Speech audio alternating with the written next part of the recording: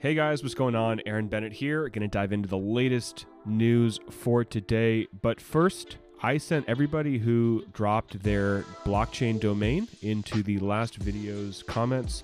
If they linked up their Litecoin address, y'all got $5 in Litecoin.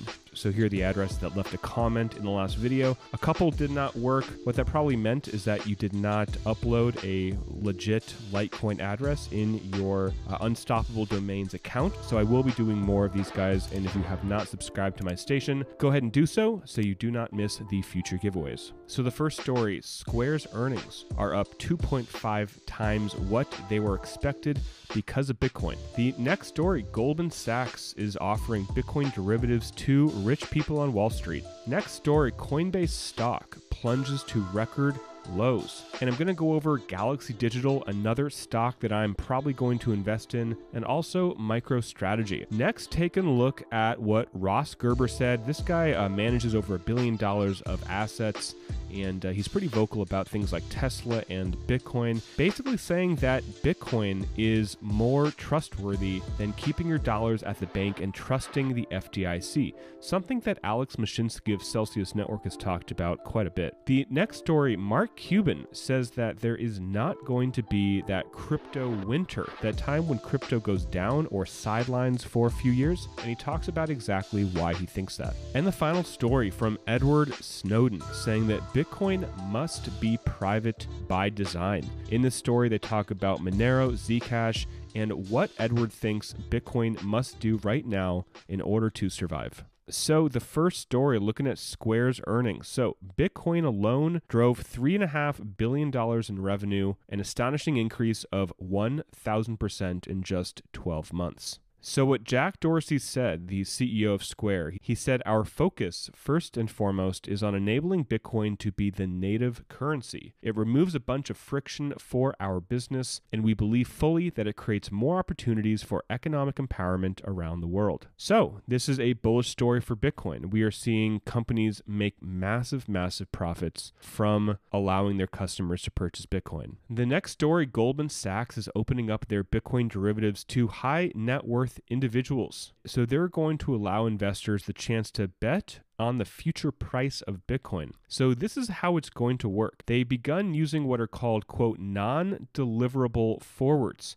And these are short-term futures contracts that pay cash to investors who can accurately predict the future price of Bitcoin. These two parties agree on a price. When the contract expires, the winning party earns the difference between the contracted price and the actual price. And they are making money on volatility, something that is seemingly negative for Bitcoin. But hey, if you can profit on it, that's a good thing for the company. So once that ETF comes in the United States, we're going to see a lot of other products for Bitcoin. So this is just the beginning.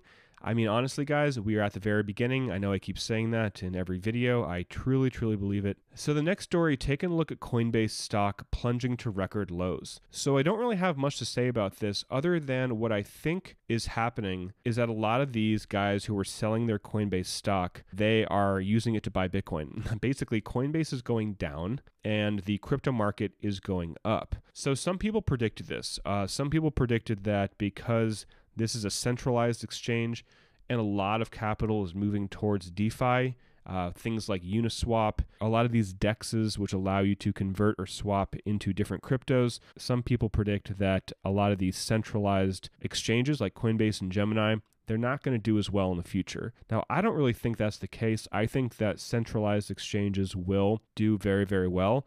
I think that both are going to grow in unison unless there's another way to onboard the next 100 million people who are brand new to crypto into the crypto market in a way with decentralized exchanges, which are usually much more complicated to use, then maybe. I think that if Gemini goes public, if Kraken goes public, when Celsius goes public, I think that they're going to do incredibly well. So taking a look at two stocks. So the first one is Galaxy Digital Holdings. Now, not financial advice, nothing on my station is, but I was taking a look at this stock, and they deal a lot with Bitcoin and crypto. This is Mike Novogratz's company. So over the last 6 months, they were at around $4, less than $4, hit a peak of 33.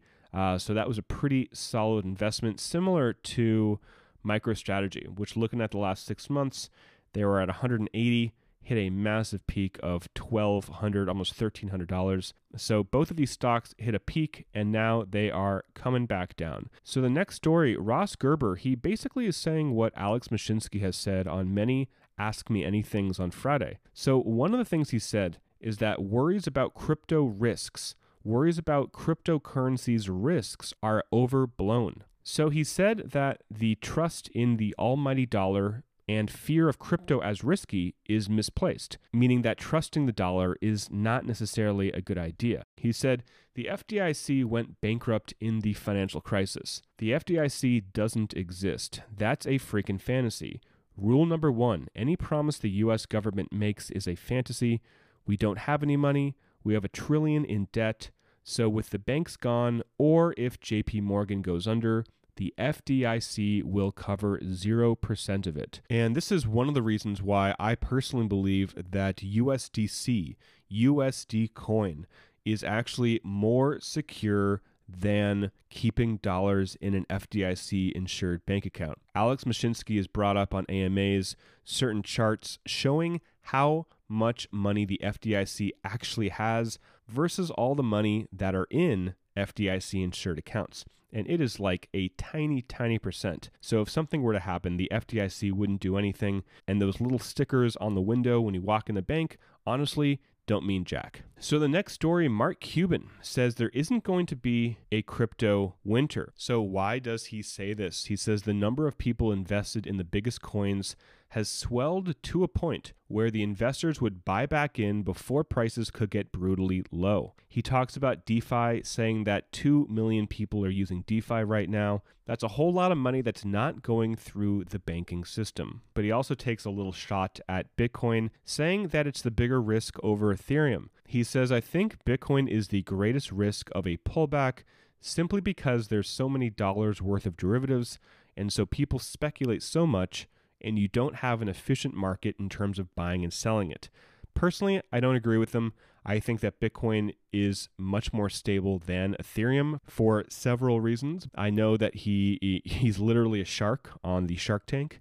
So what he says publicly is always in the best interest of him and his own investments. Same with a lot of people that, have a big voice and have a big following. What they're saying is supporting their investments. So he is a big investor in Dogecoin, but also in Ethereum. So of course he's going to say that. And then he says, I think Ethereum has greater long-term value because Ethereum has more utility than Bitcoin does. And personally, I think that they are just very different. So Ethereum does have a different kind of utility. You can obviously do a lot more things on the Ethereum network, but Bitcoin is the granddaddy store value, and I really do not see that changing. And the final story, talking about privacy. So Edward Snowden was recently interviewed talking all about privacy and Bitcoin. So he argued that Bitcoin must be made private by design in order to counter efforts to crack down on so-called privacy coins such as Monero. He says that Bitcoin is really failing comprehensively on the privacy angle. Now in 2021, everybody knows there's a problem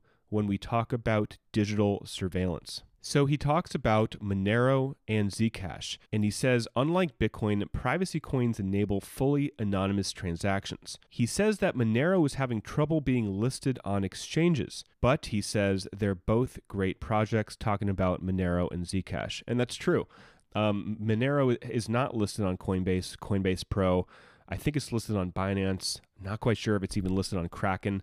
So a lot of these big United States, US exchanges, they're not listing Monero. It's a privacy coin.